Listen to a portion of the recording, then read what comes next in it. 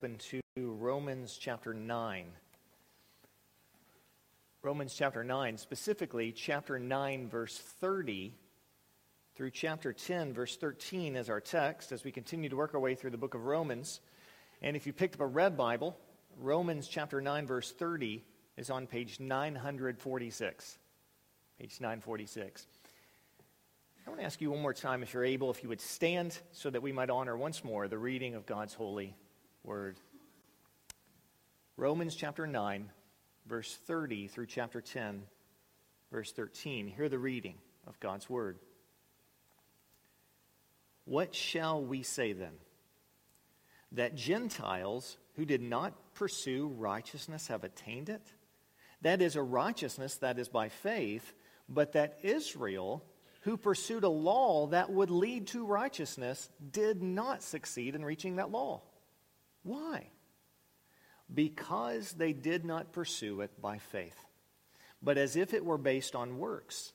They have stumbled over the stumbling stone. As it's written, "Behold, I am laying in Zion a stone of stumbling and a rock of offense, and whoever believes in me will not be put to shame."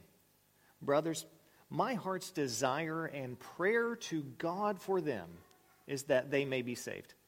For I bear them witness that they have a zeal for God, but not according to knowledge. For being ignorant of the righteousness of God and seeking to establish their own, they did not submit to God's righteousness.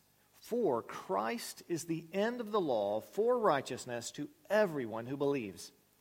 For Moses writes about the righteousness that is based on the law, that the person who does the commandments shall live by them. But the righteousness based on faith says, "Do not say in your heart, 'Who will ascend into heaven?' That is, to bring Christ down. Or who will descend into the abyss? That is, to bring Christ up from the dead. But what does it say? The word is near you, in your mouth and in your heart. That is, the word of faith that we proclaim. Because if you confess with your mouth that Jesus is Lord and believe in your heart that God raised him from the dead, you will be saved. For with the heart one believes and is justified, and with the mouth one confesses and is saved. For the scripture says, everyone who believes in him will not be put to shame. For there's no distinction between Jew and Greek, for the same Lord is Lord of all, bestowing his riches on all who call on him. For everyone who calls on the name of the Lord will be saved." Let's remain standing as we pray. Father, I just want to echo what my brother prayed. Lord, I pray that you would use this work to move us forward, empowered by the Spirit of God, to fulfill and be about the mission that you've given us as a church. May you work powerfully, even through the preaching of your word this morning, we ask in Christ's name. Amen. You may be seated. Do you remember earlier in the book of Romans, specifically chapter 6, verse 1, Paul writes, "Are we to continue in sin that grace may abound?" Now, he quickly answered, "By no means." What a foolish thought, right? But the fact that Paul asks the question, no doubt knowing that that question could be our mind, it shows us, I think, a tendency that we all can have. And that tendency is to take biblical doctrine, biblical truths, and apply them in unbiblical ways. Now, why we do that, I'm not sure. Maybe it's just the same answer as why we do any sin. Sin is utterly irrational, but we still do it. One of the things I think we do that can contribute to it is sometimes when we think about truth and we think about doctrine, I think we find ourselves sometimes thinking that my main goal is simply learning what is true. So that if I were to have a test, a true or false test, or a fill-in-the-blank test, or something like this, a systematic theology test, I could write down what is true. And we don't always take the further step of thinking, how does the Bible tell me I am to apply this truth? Maybe that's what's going on, but nonetheless, Paul knew that this truth, that where sin abounded, grace abounded all the more, that truth could be used by us in biblical ways. And so what he does is he just stops us right in our path. Hey, if you're going to dare apply that to think that you can just sin and sin and sin so that grace will abound, that's not the way to apply this truth. Well, I think Paul's doing something similar in our text this morning, Romans chapter 9, verse 30 through chapter 10, verse 13. And the reason I think that is because after spending paragraph after paragraph after paragraph noting that God sovereignly chooses and calls individuals to belong to himself, he raises a question in this chapter, asking the same question that he had asked previously, and what he does is he answers the question in a totally different way. An equally true way, but a totally different way. And I think it's because right at the point that Paul knows we could take the truth, the biblical truth, that God sovereignly chooses individuals, that God sovereignly calls individuals to belong to him, Paul knows that we could take that biblical truth and begin to apply it in unbiblical ways. We could begin, because this is our tendency, right? As people who know sin well, we begin to say something like this. Well, if God's really sovereign, if he's really in control of all things, and he's simply sovereignly choosing which individuals belong to him, sovereignly calling which individuals will be his, then, well, maybe we should apply that by saying we're not really responsible creatures. We don't bear any responsibility. Maybe we could apply that by saying, well, we shouldn't even waste our time praying for people to be saved. So what does Paul do? In Romans chapter 9, verse 30, he raises that same question. Now remember the question. At the end of our section last week we looked at, Paul had pointed out, interestingly, in the history of the world, in the history of redemption, God had revealed himself first to the Israelites. But when the Messiah actually came, there were a great number of Gentiles who believed, and a smaller number, a remnant of Israelites who believed. And so Paul asked the question, why? Why this great number of Gentiles? Why this small group of Israelites? And his answer was, because that's what God sovereignly determined. That's what he promised. He said through Hosea, not my people, they're going to be my people. Those who had not received mercy, they're going to receive mercy. That is, he's going to bring a bunch of Gentiles to faith. And then he quotes Isaiah in regard to the Israelites. Though the Israelites be as the sand of the sea, only a remnant of them will be saved. He brings up that same question this week, and he answers it not by pointing to God's sovereignty, though that's true, he already has done that, but by pointing to human responsibility. Interestingly, in this same text. So if you're going to dare say, I'm going to use God's sovereignty to lessen man's responsibility in any way, Paul says, not so fast. If you're going to dare say, well, then if God sovereignly chooses and calls, then I'm not even going to spend my time praying for individuals, then you're going to find, interestingly, that in Paul's answer to this question this morning, in chapter 10, verse 1, he says, brother, my heart's desire and prayer to God for them is that they may be saved. Paul is not an individual who takes God's sovereignty and lessens man's responsibility, or takes God's sovereignty in any way removes our need to pray. So again, as I said earlier, if we have any tendency to head that way, it's as if Paul just parachutes down into our path right there and says, stop right here, go no further. So with that then in our mind, how does specifically Paul answer this question then? Although he answers it differently in an equally true way, how does he answer this question? Why the great number of Gentiles believing, and why did only a small number, why were a great number of Israelites not believing? Why are a great number of Israelites not saved? And again, he answers by looking at their responsibility in each case. So what I want to do this morning then is I want to take that question, which just has two parts, right? Why did so many Israelites not believe? Why did so many Gentiles believe? In fact, let me just go ahead and just show you the question. Chapter 9, verse 30. What shall we say then? That Gentiles who did not pursue righteousness have attained it. That is, a righteousness by faith. But that Israel, who pursued a law that would lead to righteousness, did not succeed in reaching that law. Why? Verse 32. That's Paul's question. Why? And what he does is he answers it by first answering, why did so many Israelites not end up attaining righteousness? Second question, why did so many Gentiles attain righteousness? The first question then he answers in verse 32 of chapter 9 all the way through verse 8 of chapter 10. Now, the hard thing in preaching this text is that Paul kind of rolls back around to these thoughts again and again. So I'm going to kind of be scattered and pointing you back to the text, but we're going to work through chapter 9, 32 through chapter 10, verse 8 to answer the first question, and then chapter 10, verse 9 through chapter 10, verse 13 to answer the second question. So first question, why is it that so many Israelites did not attain righteousness? Point one, because they thought righteousness was based on their own works.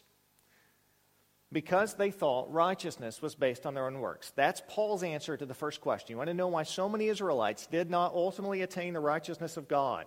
So many Israelites weren't justified. Paul's answer, because they thought righteousness was based on their own works. He says it very simply there in verse 32. Why? That's Paul's question. Answer. Because they did not pursue it by faith, but as if it were based on works. So when the Jews were exposed to the Old Testament and they heard the Old Testament law read to them, or they read the Old Testament law, one of the things that they saw in the Old Testament law is that the law held up life dependent on obedience. In fact, just skip down a little bit. Paul confirms this in chapter 10, verse 5. Here's what he writes in chapter 10, verse 5. For Moses writes about the righteousness that is based on the law, that the person who does the commandments shall live by them. So there was a sense in which the law holds up this theoretical possibility that if you do the commandments, you shall live by them. That is to say, if you exercise perfect, complete obedience to the law at every point, you could theoretically earn eternal life. What then did so many Israelites do? Was they read the law and saw this call to obedience, saw this expectation of absolute perfect obedience to attain eternal life. They sought to do that, to merit righteousness on the basis of their own works. Look at chapter 10, verse 3. This is exactly what Paul says of them. For being ignorant of the righteousness of God and, note this phrase, seeking to establish their own, they did not submit to God's righteousness. So many Israelites then, here's the way that they were going about trying to pursue righteousness, trying to merit righteousness, is they were setting out saying, I will simply obey the law. I will simply obey God's commands at every point. Here's the problem. Since Genesis 3, after the fall, it is impossible for any human being to do that. It is impossible for any fallen human being to perfectly obey God's law. And the Israelites, the Jews, should have seen this over and over again at every step. I mean, all they had to do was look at any one area and notice that they had broken the law at any one point and know I have to give up on this pursuit. I mean, think about it. Of all the commandments, you could keep all of them, theoretically, for years. And then in one moment, break one law at one point, and you're a lawbreaker. All they had to do was stop and say, have I ever coveted? Have I really loved the Lord my God with all my heart, soul, mind, and strength? Have I really loved my neighbor as myself?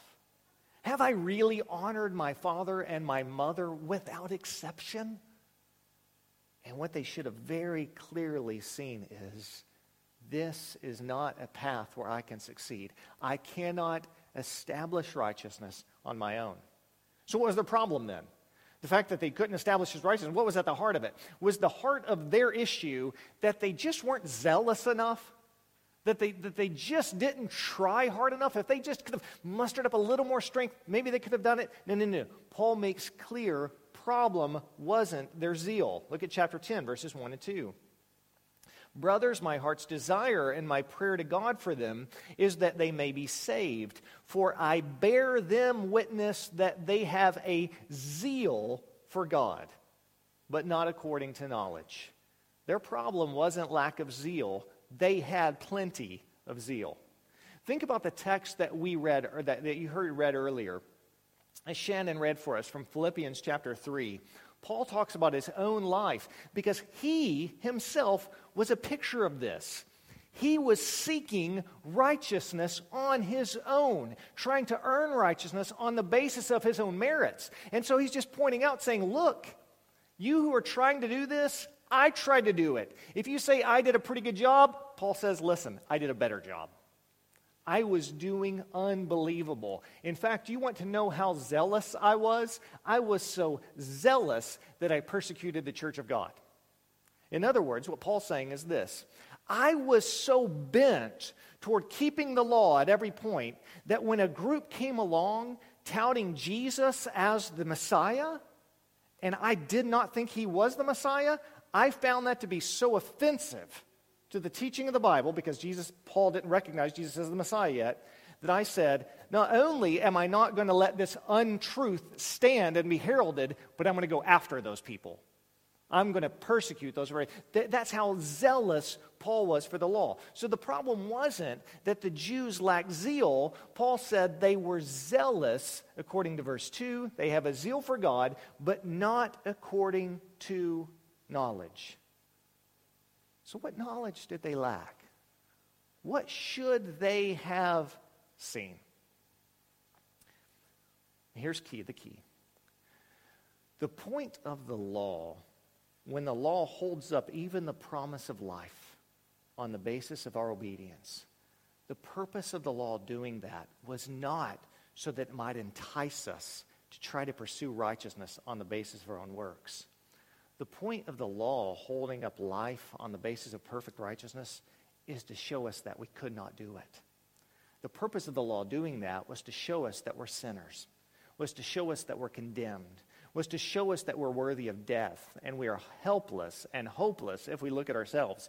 The New Testament speaks of the Old Testament as having a ministry of death, a ministry of condemnation. So the ministry of the Old Testament, the goal, the good that it was doing for us was saying to us, look, you can't do it. You deserve to die. Look, you can't do it. You are condemned before God. Now, here's what's key. At the same time then that the Old Testament is showing us you can't do enough, you can't obey enough, you can't be good enough, at the same time the Old Testament was also pointing us to the answer. And the answer was Jesus Christ. The Old Testament law and holding up this call to perfect obedience was always meant to put us in a place where we would say, I can't do it, I need a Savior.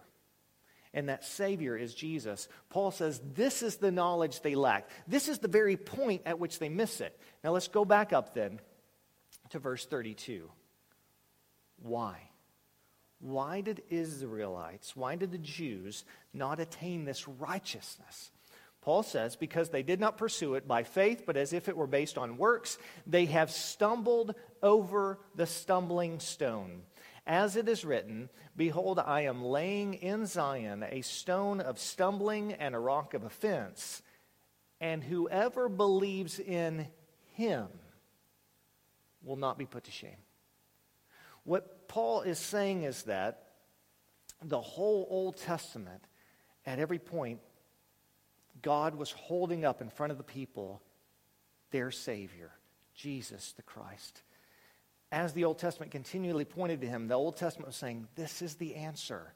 And that's the very point at which the Israelites failed. That's the very point at which they refused to submit to God's righteousness. Now, think about this for a second. I think we all love the idea, and it is exciting to read the Old Testament and note throughout the Old Testament how many ways the Old Testament prophesies and points to Jesus. I mean, I remember just the first time I realized, just had this reality, reading the Old Testament just became an utter lie to me. I mean, to just start your Bible. We could go on with numerous examples of this. Just think for a little bit. In Genesis chapter 3, right after Adam and Eve fall, Already God is promising Jesus to come, isn't he? The seed of the woman will come and he will crush the head of the serpent. The serpent will strike his heel, but he will crush his head. Again, a promise of Jesus coming and living and dying and being raised. Or you get to the end of Genesis, and Jacob's blessing his sons, and he says of Judah, there's going to be one who's going to come from him, who will be like a lion holding a scepter, reigning as king. Again, another promise to Jesus. Or think about in the book of Exodus, as they begin to talk about the establishing of the temple, the building of the temple, the place that would be the very presence of God, pointing to the fact that Jesus one day would call his own body the temple. Why? Because he is the very dwelling of God in our midst. He is God with us. Now, you and I both know we could spend the rest of the day walking through the Old Testament, showing all of these things that point us to Jesus. But here's what I want you to see. As exciting as that is, and as fun as that is, God did not insert every one of those pointers to his Son just so that we would say, isn't this cool?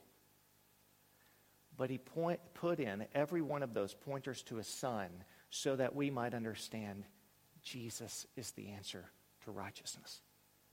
So as you read the law and you read, good grief, it is commanding me to be perfectly righteous that I might live, I don't have hope. On that same page, you can probably read and say, there's a pointer to Jesus. In other words, the Old Testament was saying, here is the answer. This is the goal. This is why Jesus could say in John 5:46, if you believed Moses, you would believe me because he wrote of me. And this is Paul's point then in chapter 10, verses 3 and 4. For being ignorant of the righteousness of God and seeking to establish their own, they did not submit to God's righteousness. They failed at the very point of attaining God's righteousness. Why? What did they miss? Verse 4. For Christ is the end of the law for righteousness to everyone who believes.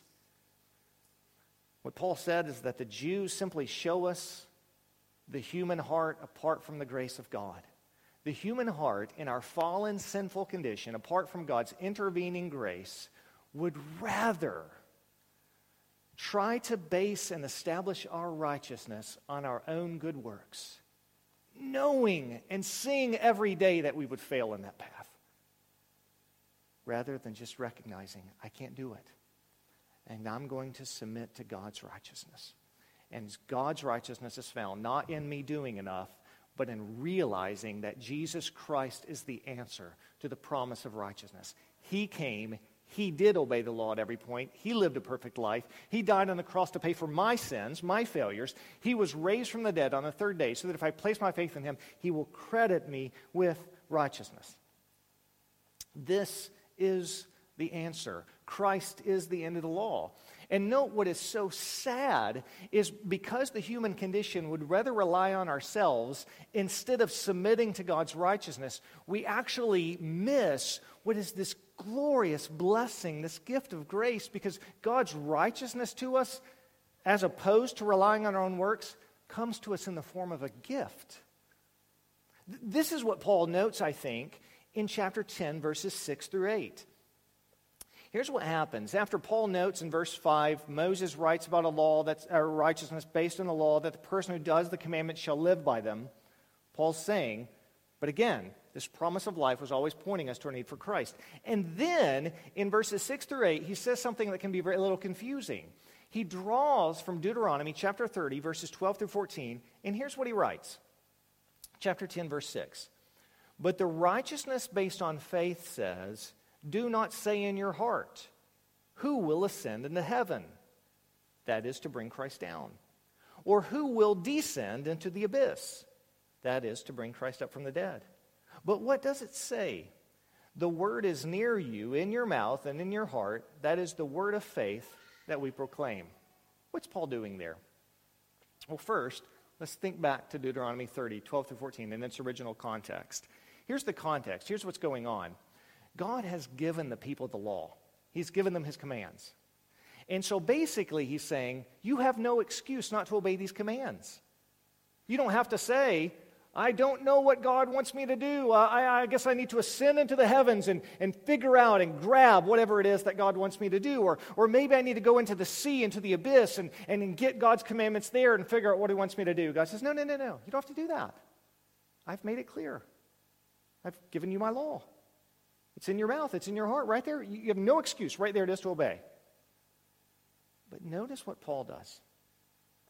Paul, understanding that the law itself was always pointing us to Christ as the answer, that Jesus Christ is the end or the goal of the law, says, I'll tell you what, you can insert here Christ. That is to say, if you're going to say, I need to do some amazing thing to merit righteousness, what has to happen? Does Jesus have to live and die and be raised for me? Then I'll ascend into the heavens and bring him down if I have to. I will descend into the earth and raise him up from the dead if I have to, because I want righteousness. And Paul's saying, no, stop it. You don't have to ascend into the heavens to bring Christ down. You don't have to descend into the abyss to try to bring him back from the dead. He's already done it for you. It's right there. God has accomplished. That's why when we think of righteousness based on works as opposed to righteousness based on faith, we often talk about it in terms of doing versus done. And this is Paul's point. God is not saying, I want you to do and do and do more to earn righteousness. What he's saying is, I want you to stop doing and realize it's been done. Realize it's been accomplished for you. I did it for you. Quit working so hard, trying to ascend into the heavens, trying to descend into the earth, and recognize that I've given you my Son. Everything that the law says must be done to merit righteousness, he's done it for you. And I offer him to you. That's the very point where the Jews missed it. They refused to submit to God's righteousness, refused to recognize Jesus as the answer, refused to bow the knee to him in faith, and consequently, they did not attain righteousness. That's Paul's answer to his question. Why did they not attain righteousness? Because they thought it was based on their own works instead of simply faith in the finished work of Christ for us. Now, it's worth us this morning, I think, pausing for a second and just evaluating our own lives. Because have you ever noticed how easy it is to see bad things in other people instead of yourself? You could be the most arrogant person on the planet standing on the side of the road going, good grief, that guy's arrogant, right? It's just so easy to see those things. And perhaps that's what we're doing this morning. We're reading this text going, silly Israelites, good grief. Thinking that they had to do and work and be enough, and that somehow that's how they were righteous before God. Let's just pause. Maybe have one of those moments. You remember when Nathan tells that story to David about the man that takes the sheep, and David is out, raged about the situation. That man deserves to die. And Nathan says, you're the man. Maybe we need to have a you're the man, I'm the man kind of moment. Because I want to say it this way. Every time that you think, you know what? I'm just going to sit before the Lord for a few moments in prayer.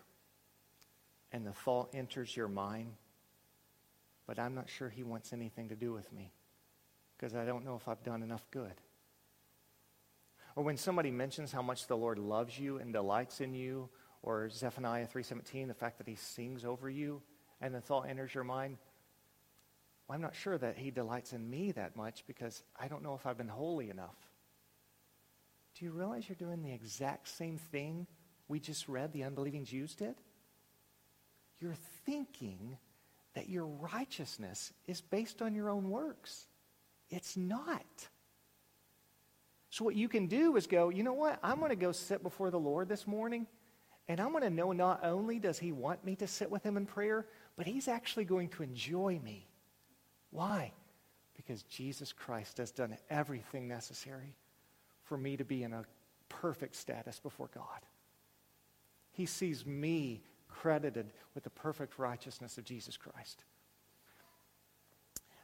My wife will often mock me because, for a number of reasons. I give her plenty of ammunition there. But one of the reasons she mocks me is because I so many times do these things. She talks about just taking the obvious menial things, and I'm just amazed by them. So, good grief, Lily, I went to the sink and turned it on and water came out. Can you believe that? That kind of thing.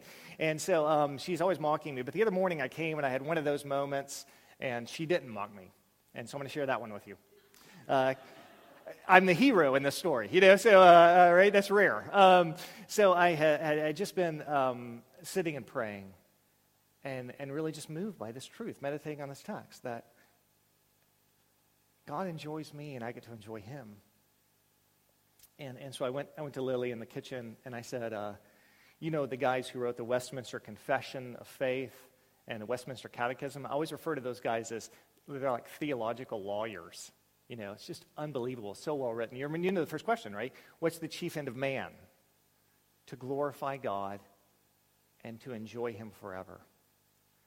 And I said to Lily, I'm so thankful that these men who are like theological lawyers, whose brains work so high on the level of intelligence, recognized that the chief end of my life is to glorify God and enjoy him. And to enjoy God. And I think this is true. There may be many others. I may be overstating it. I don't know that I am. I'm going to go ahead and say it strongly. The main weapon that the devil may use to keep you and me from enjoying God is convincing us that his pleasure with us is based on our own works. And the reason that's a huge problem is because if you don't enjoy God, knowing that he enjoys you, you will not live a life of radical obedience to him. Because radical obedience stems from enjoying God. Radical obedience that is based off trying to earn enough to throw off condemnation is good just for a little bit.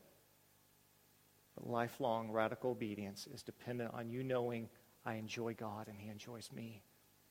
So I think that this answer about Israel's unbelief isn't some foreign concept to us, right? It's something we wrestle with. And so as we see this, let's just hide this in our own hearts as well. Why did Israel not attain the righteousness? Because they thought righteousness was based on the works. Okay, this answered the second part of the question then.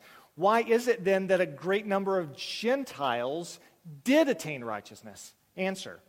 Because everyone who believes in the crucified and risen Lord Jesus Christ will be saved. That's the answer, because everyone who believes in the crucified and risen Lord Jesus Christ will be saved. In other words, Paul's quick answer to, why did Gentiles attain righteousness then, Paul? His answer, because they believed. And anyone who believes is saved. Right? This is what Paul says in verse 9. After showing in verses 6 through 8 how easy this is, God has done for us. You don't have to ascend into the heavens or descend into the abyss. God has done for us what we need because he gave us Christ. He then says in verse 9, because if you confess with your mouth that Jesus is Lord and believe in your heart that God raised him from the dead, you will be saved. For with the heart one believes and is justified, and with the mouth one confesses and is saved. Now, I know that the devil has done so much work in our hearts that it's hard for us to get what Paul's saying here, but Paul's point is to say, this is simple. That's Paul's point. You don't have to ascend into the heavens. You don't have to descend into the earth. Just believe. Confess with your mouth. Believe in your heart. Know that God has sent the Lord Jesus Christ to live and die and be raised from the dead. Confess him as your Lord, and you'll be saved. It's that simple. Not only is it that simple, but that message is universally available. That's Paul's point in verses 11 through 13. For the scripture says, everyone who believes in him will not be put to shame. For there's no distinction between Jew and Greek, for the Lord is the Lord of all, bestowing his riches on all who call on him. For everyone who calls on the name of the Lord will be saved. You see what Paul's doing when he says, everyone who believes, for there's no distinction, Jew and Greek, all all. Verse 13, everyone. He's just making the point. The reason a bunch of Gentiles were saved and have been saved and are being saved in the history of the world is because God has not made it his mission to exclude, but to call people by saying, if anyone believes, they can be saved. I want to say this to you. You can go say to every single person on the planet, if you will place your faith in Jesus Christ, who lived and died and was raised, you can be saved. And by telling them that, you're telling them not only what is true, but what we're reading here in the Bible this morning. Righteousness is not only simple to attain, simply faith in the crucified and risen Lord, but it's universally available. This message must be proclaimed. And I want to say something really obvious. When Paul in verse 13 quotes Joel 2:32, everyone who calls on the name of the Lord will be saved, the obvious point I want to make about that is that Paul's referencing the Old Testament.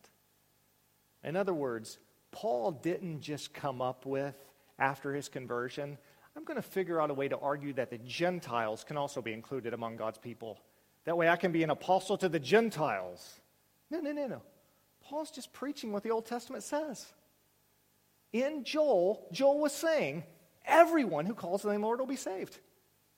Now, what then do we do with that? And when we try to apply Paul's answer to the first point to ourselves, let's try to apply this one as well. What do we do with the fact that the Bible teaches us that we can be saved simply through faith, and that proclamation of the message that anyone can be saved if they will just believe, calling on the name of the Lord, they can be saved? What do you do with that? And I think the answer is simple. We preach the gospel indiscriminately. We take the gospel to the ends of the earth, telling everyone who will listen to us, if you will believe in the crucified and risen Lord, trusting in him, not in your own works for your salvation, you can be saved. Let me say it this way for us at Cornerstone Community Church. Here's what I want for us as we seek to apply this second truth. Everyone who believes in the crucified and risen Lord Jesus Christ will be saved. Here's what I want for us. I want us to have a vision of making disciples of our neighbors and making disciples of the nations. In other words, I want us as individuals to go and speak to our neighbors, the people we live around, or the people we work with, and I want us to preach to them this message that God has done what we could not do for ourselves by sending a Son to live and die and be raised, so that if we believe in him, we can be saved. I want us to take that message to our neighbors, to our coworkers, and here's what I want. I want us, right here in Jackson, to be about making disciples, preaching the gospel to those people, and then think about the Great Commission, and then bringing them in and having them profess their faith publicly in baptism, and then in a context now where they've been joined to a local church where they have oversight and love and care and accountability and guidance. In that context, then, I want us to teach them to obey everything that Christ has commanded. So that's us as a church. That's what we're doing right here. And I then want us to be sending out people all over the earth. Planting churches all over North America and all across the globe where we can do that same thing again and again and again. In other words, this text, even as Paul prayed, or as Tom prayed before I got up here, is exactly in line with our vision for our church. I want us to reach Jackson, Tennessee, bring them in, and be making disciples right here. And I want us to be sending out disciples and teams of disciples to plant churches all over the world so that that same Great Commission can be carried out everywhere. One of the ways we say that is that what we're doing here and what we're doing in the rest of the world are not divorced from one another, but they're one and the same. In other words, let me say it this way. What we want right here in Jackson, Cornerstone Community Church right here, is we want our church to be not only a disciple-making community, but we want our church to be a base. Even as Tom prayed, I called Tom Paul twice. I exalt my brother. I want us not only to be a disciple-making church community right here, but to think of us as a base. Remember Tom prayed, let's be like Antioch. Here, I'm going to use a lot of descriptors. I could use more. Here are some. Here's what I want us to be. Right here in Jackson, let's have a stable, solid, growing, sacrificially giving support base for the sake of planting churches everywhere. So it's here and everywhere. So, as we've said before, when we do things like repair the roof or pave the parking lot, that's not somehow distracting us from missions. That's because we want this place to be not only a disciple-making community, but a support base to send out to others. Solid, stable, growing, sacrificially giving support base for the rest of the world. So, how do we apply this truth that everyone who calls the name of the Lord will be saved? We make disciples here and to the ends of the earth. And so what I want us to do then this morning as we come to the table is the glorious thing about communion is the Lord gave us two ordinances, didn't he? Baptism and Lord's Supper. And both of them basically do the same kind of root thing. What they do is they visibly demonstrate that we have heard God's word. And by faith, we say yes and amen. So you hear the gospel, and then you're baptized, and you visibly proclaim, I've heard God's word, and by faith I say yes and amen to the call of the gospel. One of the things we get to do every week in communion is say we've heard God's word, and by faith, our answer is yes and amen. And so this morning, we're going to take a moment of silence, and then we're going to distribute the bread and distribute the cup. And then we're going to eat the bread all together, drink from the cup all together. And as we do that, I want that to be a corporate proclamation. Lord, we've heard your declaration this morning. We're justified by faith in the crucified and risen Lord alone. And everyone who calls the name of the Lord can be saved. Therefore, we're going to take the gospel, make it disciples here and everywhere. We've heard your call, and by faith our answer is yes and amen. We'll now visibly demonstrate that by eating and by drinking. So if you're not a believer this morning, I'm going to plead with you to place your faith in Christ. If you would love to talk to me or somebody else after the service, we would love to talk to you. I would plead with you to place your faith in Christ today. If you are a believer, you've professed your faith in Christ, then after this moment of silence, would you eat with us and drink with us? Let's take a moment of silence now as the ushers and musicians get in place.